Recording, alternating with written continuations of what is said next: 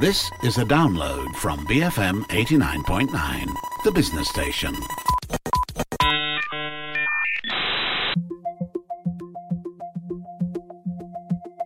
If you fast forward to 2031, I expect that there will still be some differences. You will have some societies which are where cash is nearly extinct, and that's going to be the case for a number of Scandinavian countries, the UK. You'll still have some countries where cash remains, partly because it's a matter of habit, but also because I think some governments are quite keen to keep a rule for cash.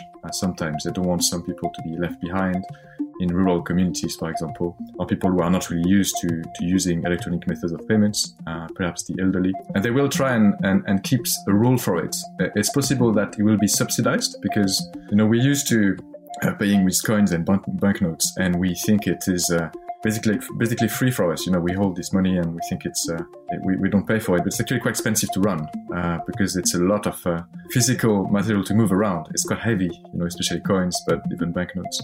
So it's possible that in those economies where cash remains and retains a role, it will be subsidized by the government. So to sum up, I'd say, societies will probably be far more cashless with perhaps some exceptions and some differences across the world.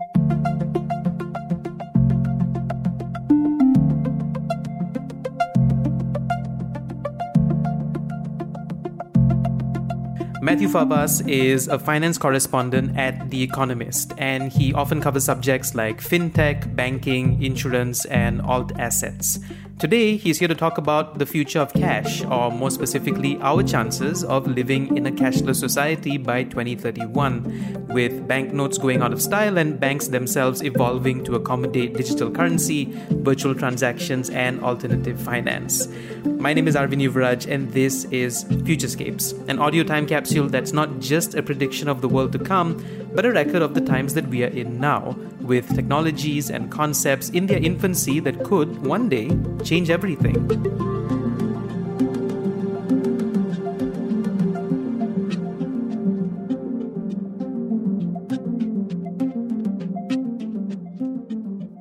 Well, I guess if you look at the situation as it is today, I think it's probably fair to say that around the world, across most economies, cashlessness is progressing.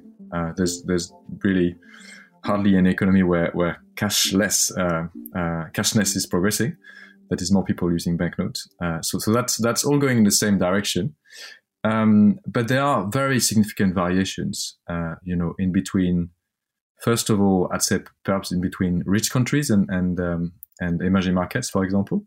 The most cashless countries are also some of the richest, and typically they are in Northern Europe. The UK is one, it's very cashless, and Scandinavian countries also are among the most cashless. But even within Europe, there are significant differences because in Southern Europe, in Spain, Italy, to an extent in France as well, more cash is still being used. And then if you broaden out from Europe, out of Europe, you look at the US, electronic payments are progressing, but it is a bit more cash-based. And then, if you look at Japan, which is also a very rich country, it's still very based on cash over there. And what you've seen during the pandemic is that there's been a jump by, a number of years, perhaps 3 to 5 years, in terms of how fast cashlessness has progressed across most economies. But some countries have not experienced as much of a boom, despite starting from further afield.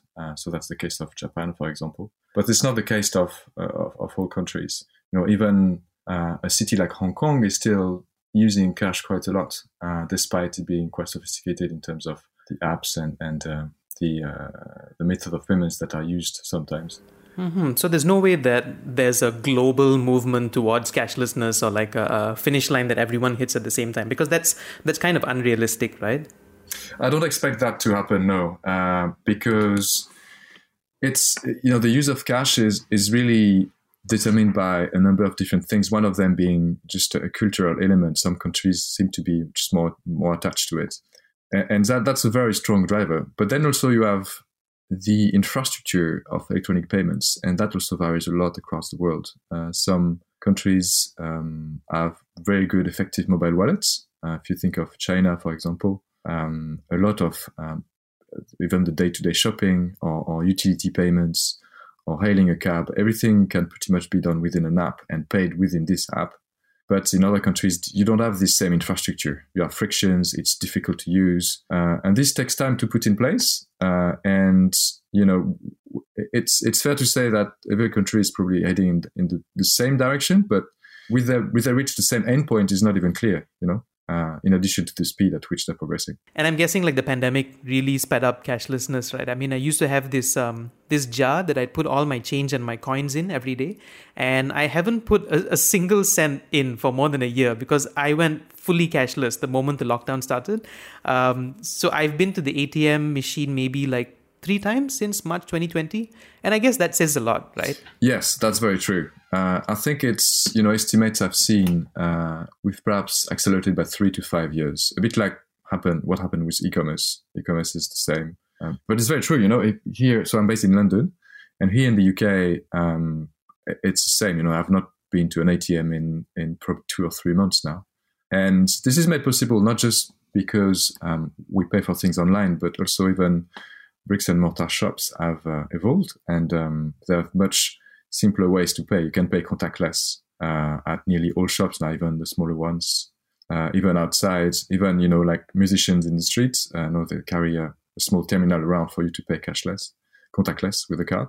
And also the limit on contactless payments, and you may have observed the same as well, has been lifted here, perhaps 50 to 100% more than what it was before. So you can make bigger shops using contactless payments without doing chip and pin or using cash. I guess crypto has also a lot to do with this, right? Because it used to be this very alien concept, very niche concept, and now it has become like a form of finance that people understand, especially digital natives like Gen Z. Does crypto complicate things, or does it make this transition to cashlessness easier for everyone? I think when we look at crypto, it's really interesting because on the one hand, you have this very big, massive Bitcoin bubble. But on the other hand, if you look at its usage around the world as a means of payments, that has not progressed very much, right? I don't know you, but I don't buy anything in Bitcoin. And that's true in the physical world. Few people have Bitcoin on a phone and pay with it. And even online, it's also quite rare. We've seen a few announcements by some companies saying they will accept Bitcoin, most notably Tesla. But primarily, it's not being used to buy stuff. It's become more of an investment asset class. So investors are betting on its price rising, or in some cases falling, more likely rising. This has not really come to reality yet as a sort of alternative means of payments. So I see it as something for now fairly separate from what we've been discussing, which is cashlessness. It may change. I can speak about that if you want. What happens to banks in this situation? Because we usually see banks as a very cash-based institution. But if cash goes out of style, where do banks fit in this whole ecosystem? That's a really good question. And I think it also varies across the world. So, what we've been discussing so far, this sort of one direction movement towards cashlessness, which is true, but at different speed and different endpoints. The same is true for the ecosystem. So you will see around the world some countries where banks retain a big role, and some others where they are being eclipsed by other players, most likely tech players. I wrote about this at the end of last year, trying to understand perhaps the different categories of countries that we would see arising around the world. I said there probably will be different levels. And if we start at the sort of ground level, I was not very kind to the US, but I was saying essentially the US is not very far along this journey. One reason being that it relies a lot on credit cards, and this is a system that's mostly trusted by the credit card firms and the banks. It's going to be quite hard to shift people away from this system, which is not particularly efficient, and it's also very expensive. This is changing now with a few fintech firms like PayPal, Stripe, and Square, but the banks are still very much there, right? And typically they work together. So the fintech firms have taken a margin of the business, and you see neobanks like Revolut or Monzo here in the UK, and people use them, but they don't typically use them to receive their salaries or to do everything that's really central to their lives.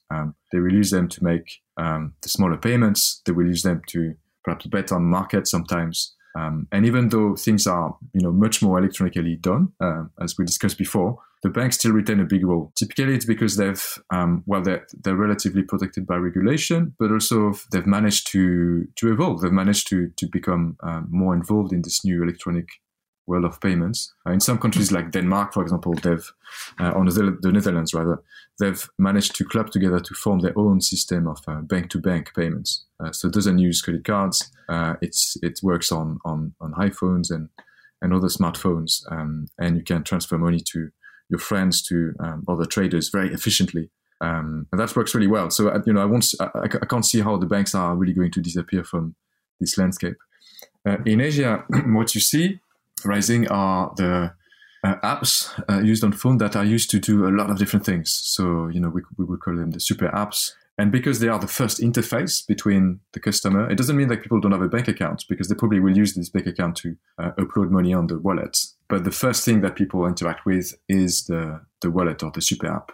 That means the banks are losing access to the customer in a way, and their brand is weakening. And then I'll finish with China, which up to very recently was perhaps at the highest level with Ant Financial, so that's the financial services arm of Alibaba, and Tencent and WeChat Pay. They really were the most complete super apps, and what some people saw really as the future of finance, where you basically don't need really a bank anymore. And what you've seen in the recent weeks is that it does look like regulators in China are not really happy for this vision to come true or to come to its terminal phase, and they've regulated against the big tech firms. So in the end, it's not clear whether China will evolve in the direction of this sort of super app dominating everything. So this is it. So a long answer to a question, but you'll see basically the world split in perhaps 4 different sort of levels, where the balance between the banks and the fintechs is different every time. Of course, there's some pushback regarding going cashless. You mentioned the US just now. Some people don't like the idea. So is there a possibility that we abandon cashlessness in 2031 and it becomes mostly cash-based again? What would cause that to happen, if it could ever happen? I can't really see how we would revert to a system that is, practically entirely or mostly cash-based. I think it's hard to see people decide to renounce to the convenience of having no more cash, to carry around all these coins in your pocket, or the ability to make instant transactions. And also the very fact that we're doing more and more of our shopping online means that we simply don't use cash as much. So I don't see that happening. However, what I can see happening perhaps is governments or states or cities regulating to try and keep a role for cash. We've seen that in a number of cities in the US, which basically said shops must accept cash. They must continue to accept coins and banknotes, no matter how much demand they get for paying in contactless, or they must keep a role for that. And I think that's probably the most we can expect, in like 10 years' time. Otherwise, governments themselves, have an interest in seeing more transactions being done electronically, because they can track them much more efficiently, which for tax payment for purposes, for example, is a good idea for trying to fight financial crime. And also it's cheaper to run.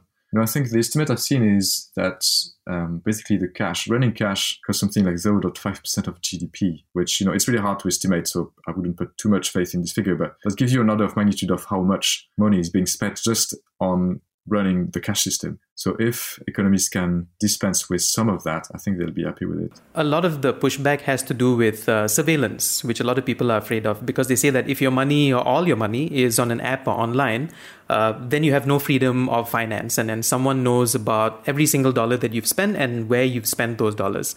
I don't know about that personally, because I feel like if that's the argument, there's nothing stopping anyone from doing that now, right? So much of our lives is already online in the first place. But in your opinion, is there a risk of 2031 becoming like a surveillance state as we move towards cashlessness? Is there any basis to that way of thinking, that mindset?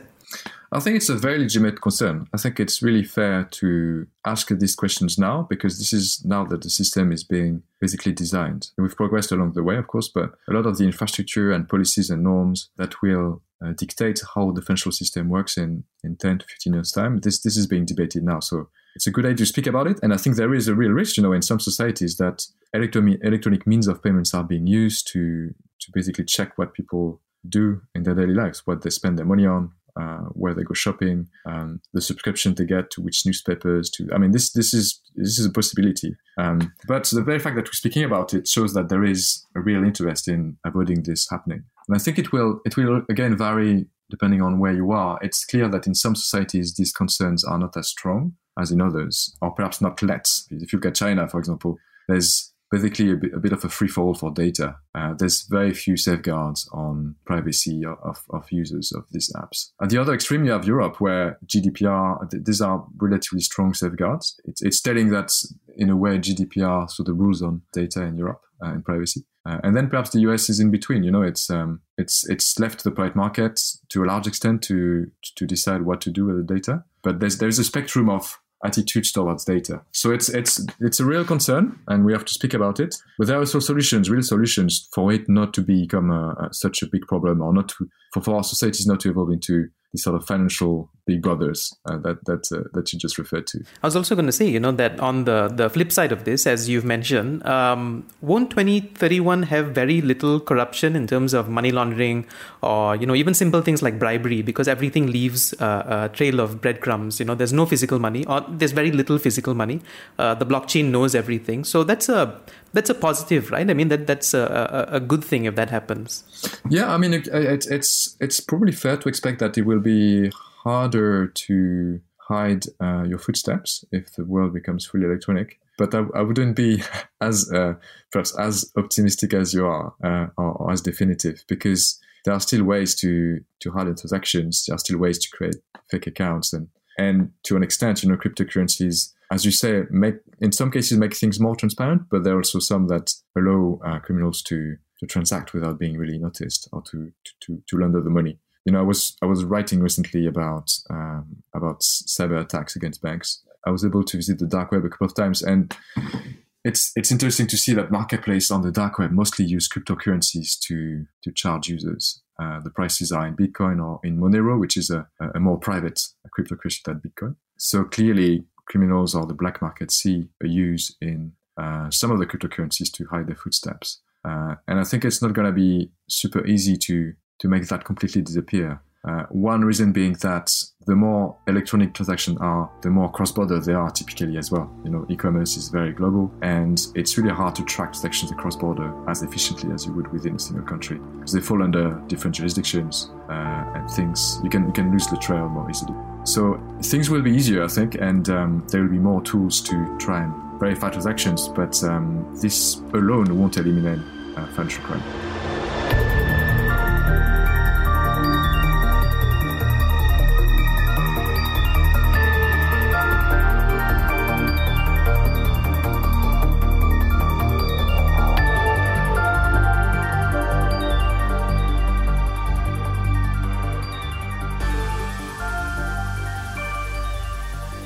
So we mentioned China a couple of times, a few times actually. So where is China in 2031, you think? Because they were one of the first major economies to have like a government sanctioned push towards a cashless society, right?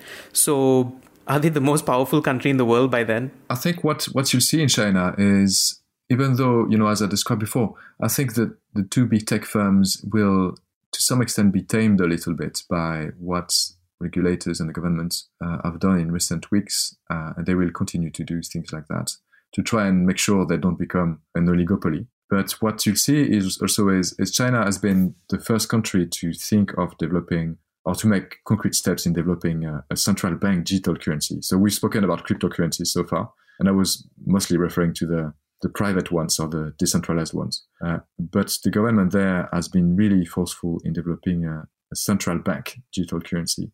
And the idea there is to replace mostly cash with this currency, but without actually short-circuiting the banking system. What you see is China being probably much more advanced than most countries around the world in using this currency, which will give it much more visibility on what people do with the money, and possibly will allow it to dictate what people can do with the currency, because this will be essentially a computer program that is managed by the central bank. So this is the one respect, where you're right. I think it will be leading in that respect. So just flipping from that a bit, going from China to the US, and you mentioned this briefly, you touched on it briefly just now. You know what's interesting? That I was watching a video on YouTube recently, and one of the experts in the video said that the US is about 10 years away from adopting a large-scale cashless society. And I was thinking to myself, like, that sounds like something, like, no offense, but that sounds like something a developing country would say, not the US, not the most powerful economy on the planet. And I'm wondering if that hesitation towards adopting cashlessness is going to hurt the economy in the long run. Is it going to sort of leave them behind as more and more countries move towards this like advanced way of finance? It's a very interesting question. And I think in the case of the US, I think the handicap they have is not so much the role that cash still plays in the society. I think it's more, as I described before, it's more the credit card system. It's deeply entrenched in the US, far more than it is here in Europe. But it's going to be very interesting to look at how things evolve in the next 5 to 10 years, because America is also where you've got some of the biggest payment firms that are changing the way payment works around the world. So Stripe, for example, PayPal also is doing really well. It's branching into crypto, and they're evolving into these payment plus apps, which in the end might become super apps that do much more than payments. So, where do we land in between these two is not clear in the case of the US. And I don't think it's really because the country is going to want to retain cash so much, or because it's going to be too slow in evolving away from cash. I think it really is linked to this other aspect of the financial system, which is already electronic. Of course, the major issue with this is, what happens to the offline population with no access to technology, no access to smartphones, no access to the internet. Is there going to be a massive socioeconomic divide because of this, because of cashlessness? I think it is a risk. And this is something that governments have to be mindful of. And this is why it would be unwise to try and switch away from cash right now very quickly. This is something that needs to be phased in so that the right policies and infrastructure are put in place so that everyone can participate.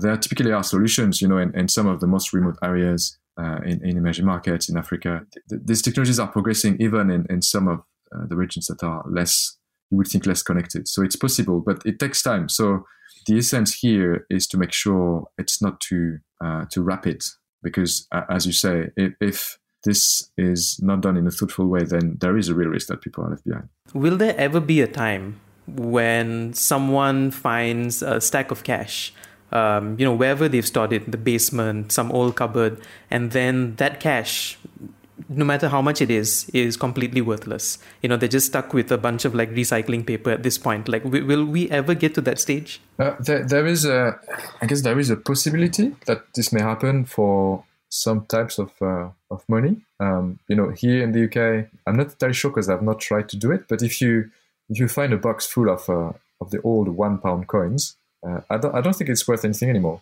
So you might see some of the denominations. Will cash itself be completely worthless? I think it will take a few more years. I think it's not going to be done within 10, 15 years. I think it's a bit the equivalent of you finding some ancient bills, in the ground now that perhaps would be better placed in a museum than accepted by the central bank. That would take a few decades rather than just one. Okay, so final thoughts. Is this your ideal 2031? Are you excited about the 2031 that you just described? Because, the most important aspect of any future is the people, right? Not the tech, because we are living in that tech. Do you think this cashless, sort of mostly cashless, mostly paperless society is exciting to you, or what are your thoughts?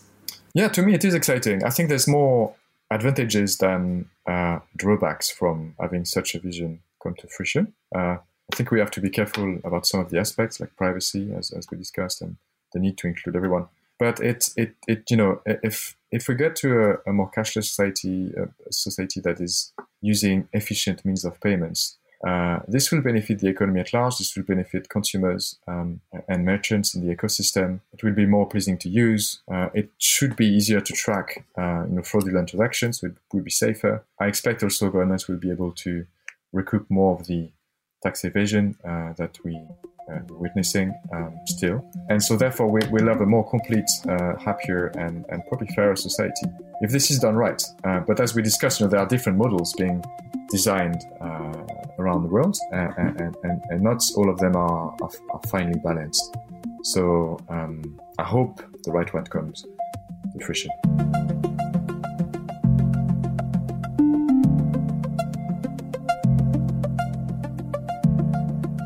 Matthew Favas can be found online at matthewfavas.com or on Twitter at matthewfavas. Remember to follow or subscribe to Futurescapes wherever you're streaming this episode from, because in the coming weeks we'll be covering things like deepfake, the future of credit scoring, and autonomous vehicles. In the meantime, here's a clip from an ABC interview back in 1974 of science fiction author Arthur C. Clarke making predictions about the future of computers and the internet overall. He predicted that one day computers would be able to sit on a desk and be carried around like phones.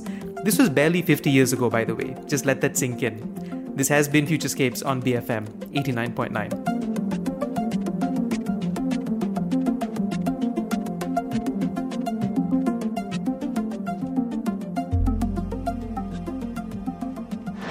The big difference when he grows up, in fact, if we wanted to wait for the year 2001, is that he will have in his own house, not a computer as big as this, but at least a console through which he can talk to his friendly local computer and get all the information he needs for his everyday life, like his bank statements, his theater reservations, all the information you need in the course of living in a complex modern society. This will be in a compact form in his own house. He'll have a television screen like these here and a keyboard, and he'll talk to the computer, get information from it, and he'll take it as much for granted as we take the telephone. They will also enrich our society because it'll make it possible for us to live really anywhere we like. Any businessman and executive could live almost anywhere on Earth and still do his business through a device like this. And this is a wonderful thing. It means we want to be stuck in cities, we better live out in the country or wherever we please, and still carry on complete interaction with human beings as well as with other computers. Thank you for listening to this podcast. To find more great interviews, go to bfm.my or find us on iTunes. BFM 89.9, the business station.